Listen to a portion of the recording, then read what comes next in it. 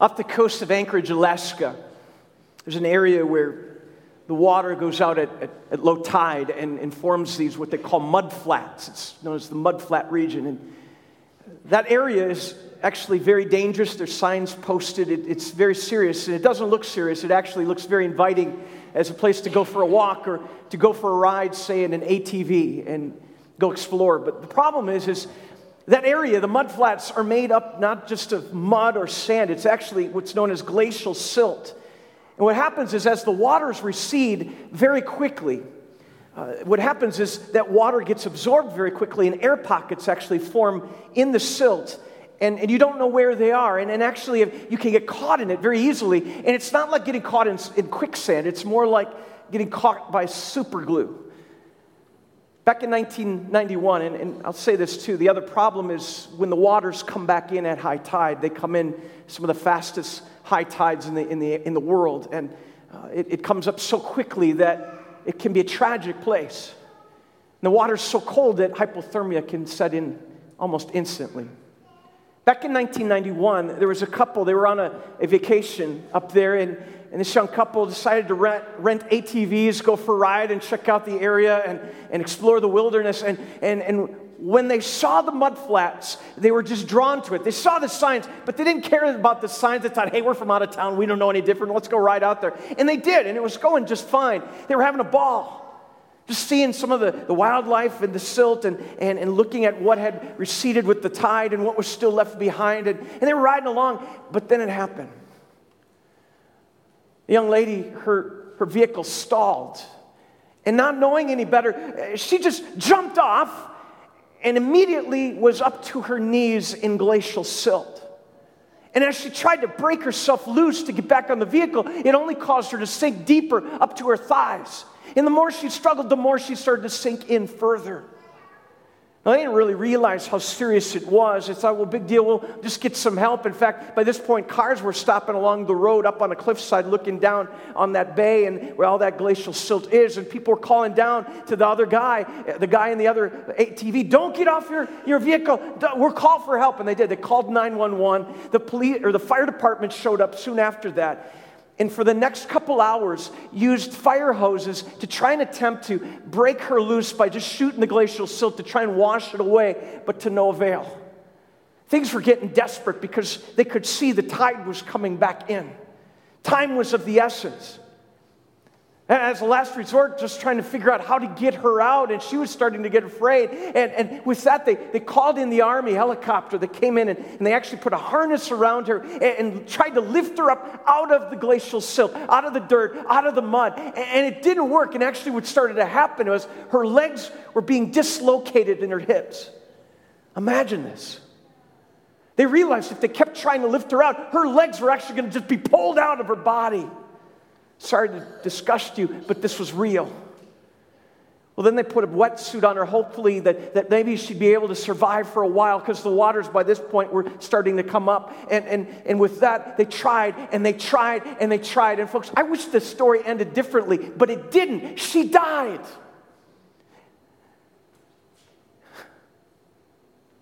As her best friend watched on. They couldn't get her out. And I tell you that tonight because, it happens. Not just in Anchorage, Alaska, this glacial silt, this problem of dirt and dust, though we ignore it, we avoid it, we don't want to talk about it, it's real. And all of us are stuck in it. It's called mortality.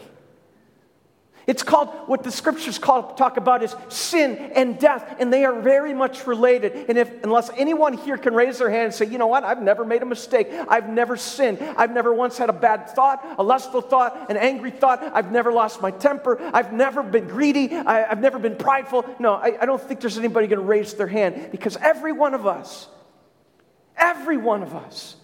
has fallen short of God's perfection. And every one of us is one day closer, one heartbeat closer to a day when our body turns back to dust. The scripture says, you are dust, and to dust you will return. We are trapped. We are stuck. And that's just part of the human condition. It's part of who we are. We need some We need some kind of rescue in the midst of this. But this is nothing new. We need someone to intervene, someone who can enter into the human dilemma that we all face. And this dilemma has been going on for a long time. You know, this big thing about this movie that came out last week, and I don't even know how many shades there are of it, but you know what?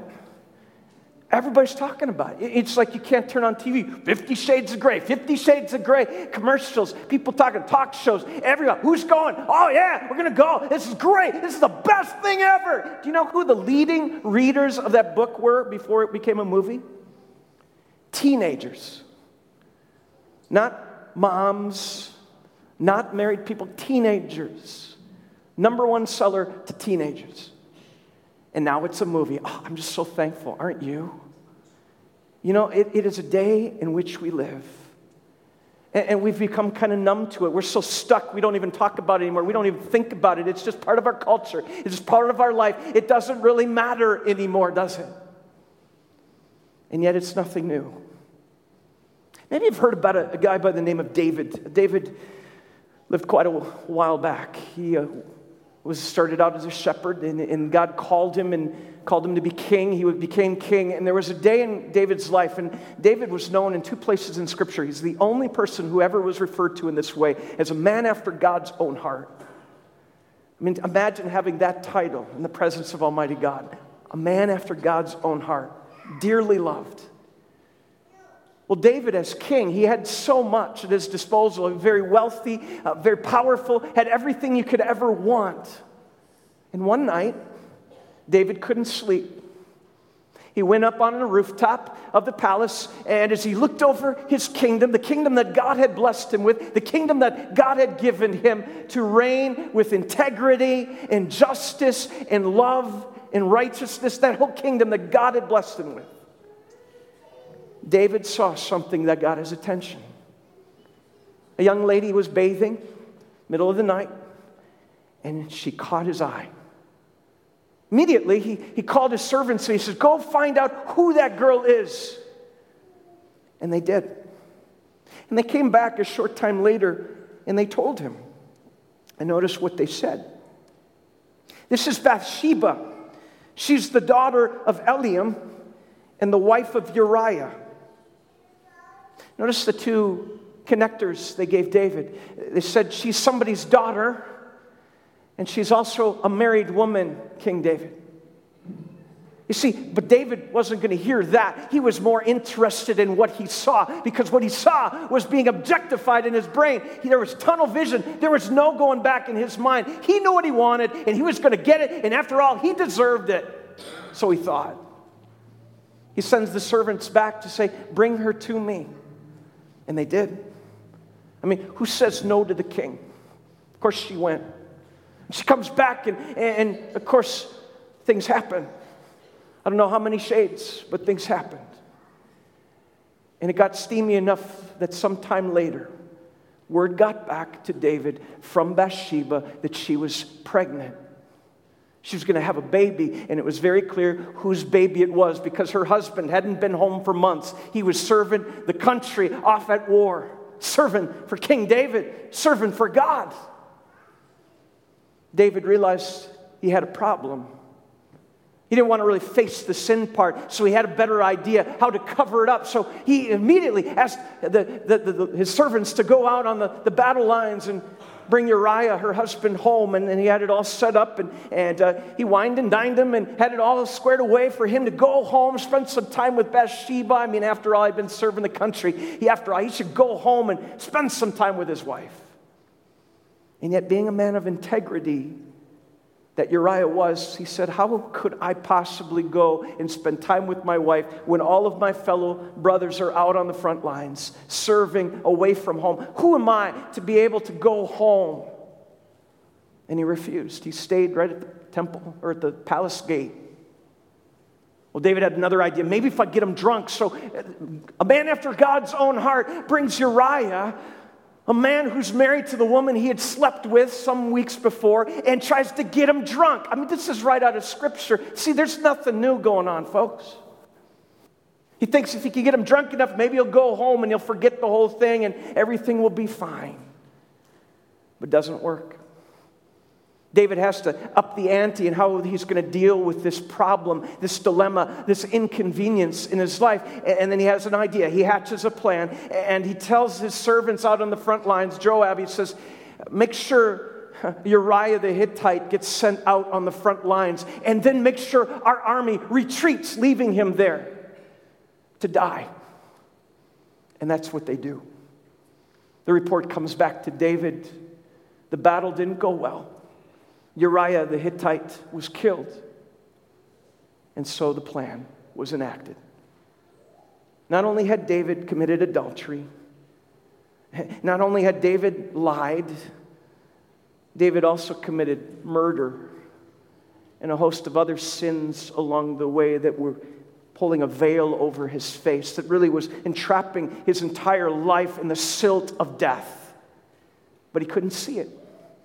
He was convinced he was fine. He had it under control. He had everything where he needed it to be. And not only that, after a time of grieving, he took Bathsheba home as his wife. What a story, huh? Sounds like it could have been on a TV show, a reality series, just last week, right?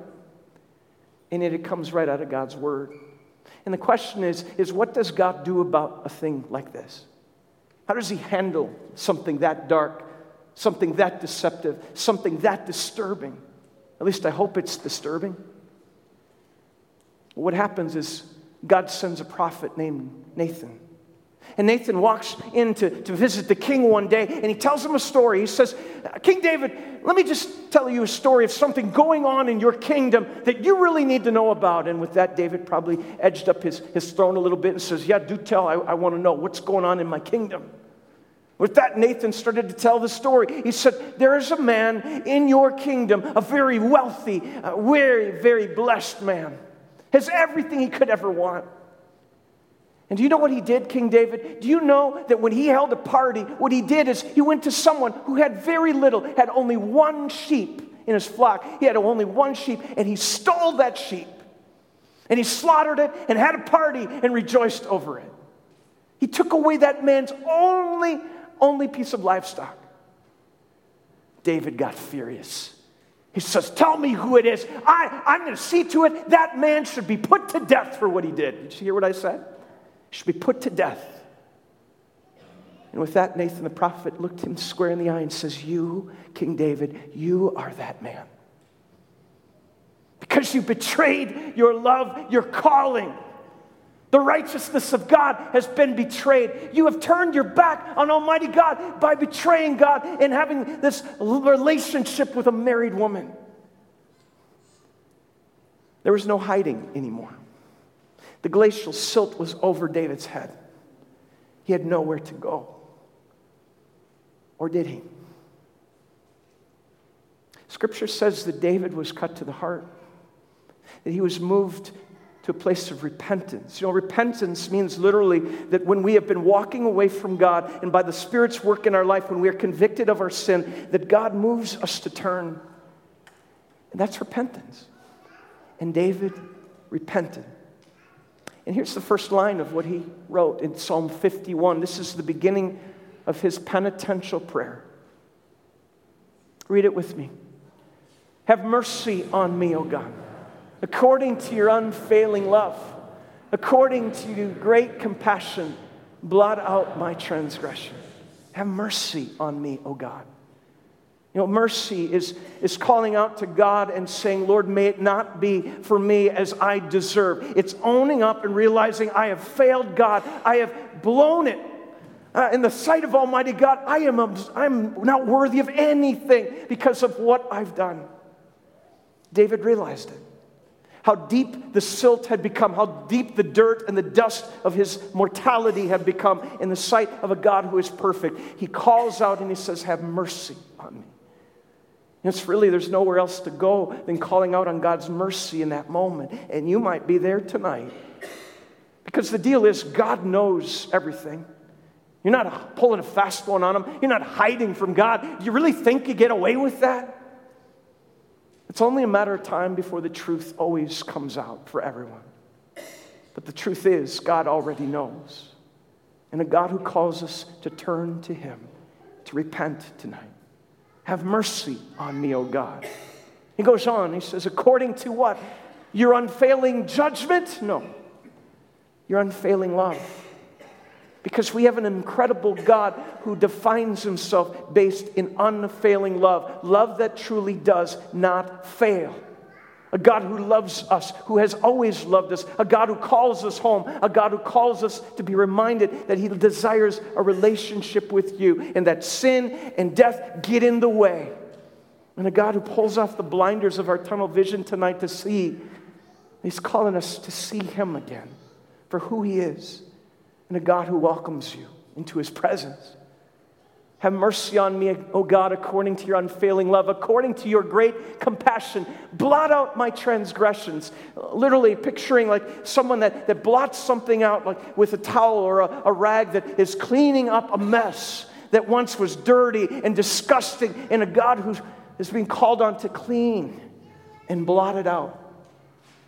Whenever I read that verse, I just think of a building up in Minnesota where I grew up outside of Annandale, Minnesota. We always driving up there when I was a kid to go to a lake cottage up there where my uncle lived and owned. And this shed was at basically when the road came over a hill, and there was this T in the road at the bottom, and straight ahead in the woods was this pristine, beautiful white shed.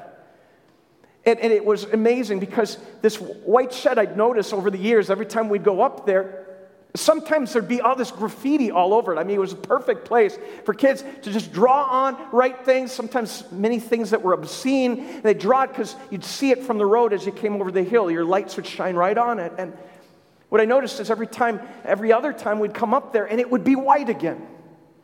And then you'd see graffiti and then it would be white again. And what became clear is the owner really took great pride in his shed. He cared about it deeply. And he wanted it to look good the way he intended it. And he would keep blotting it out with white paint. Well, one year I went up there and I saw that the shed was no longer there. What was left was just a foundation and a lot of charred remnants of what once was the shed.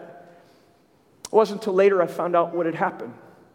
You see, one night, some kids got tired of doing graffiti. They had a new plan. They had a better plan in their minds. And what they did is they broke inside the shed and they looked for what they wanted and they found it. There was a can of gasoline in the corner over by some of the yard equipment, and they started to sprinkle it around the room. Another one of them pulled out a match, lit it on fire, and as they went to flee the shed, what they didn't know is that when they walked in, the door had actually locked from the outside. And they were now trapped in a death chamber. And as this thing started to fill up with heat and flames and smoke, and they ducked down to the floor, gasping for air, realizing that their life here and now was over. It was in the last split second before they thought they were done that they felt themselves being thrown outside and gasping for now fresh air, wondering, what's going on? How did this happen? And as they laid there on the ground, watching this thing go down in flames and then collapse, it wasn't until later that when the fire department investigated the scene, that they found the remains of a man who was later identified in the flames, in the fire, underneath all the rubble and the ashes. They found the remains of a man who was found to be the owner of the shed, the one who had built it, the one who had protected it, the one who had taken care of it, and now the one who had saved these boys. You know, I tell you that tonight because that's our story too. We've done some terrible things. And our God has called us here to repent, but it doesn't stop there. We are reminded tonight that our God comes in the midst of our brokenness, in the midst of death, in the midst of what we have created, the mess, and He sets us free. May we get to know that God more and more in these coming weeks. A God who blots out our transgressions. A God who goes the way of a cross to die in our place. But a God who doesn't stay there. Let's pray. Lord Jesus, we repent. We turn from our sin. All the ways we've been trying to hide from you and hide from others. All the ways, Lord, that we have lost our integrity, lost our way, lost our conscience, becoming numb to the realities of our culture, where it's affecting our relationships, marriages, families, workplaces. Lord, it is tearing us apart. We need a renewal, and you've come tonight to grant it. Lord, we begin this Lenten season with a spirit of repentance, turning from our sin. Even where that's so difficult, where the grasp of it over us is so powerful, and the silt of death and sin is over us. But you are a God who loosens that grip by becoming the one who would go that way of being trapped by it, to overcome it once and for all. Lord, we turn to you as that great God and Redeemer among us. We pray it in Jesus' name. Amen.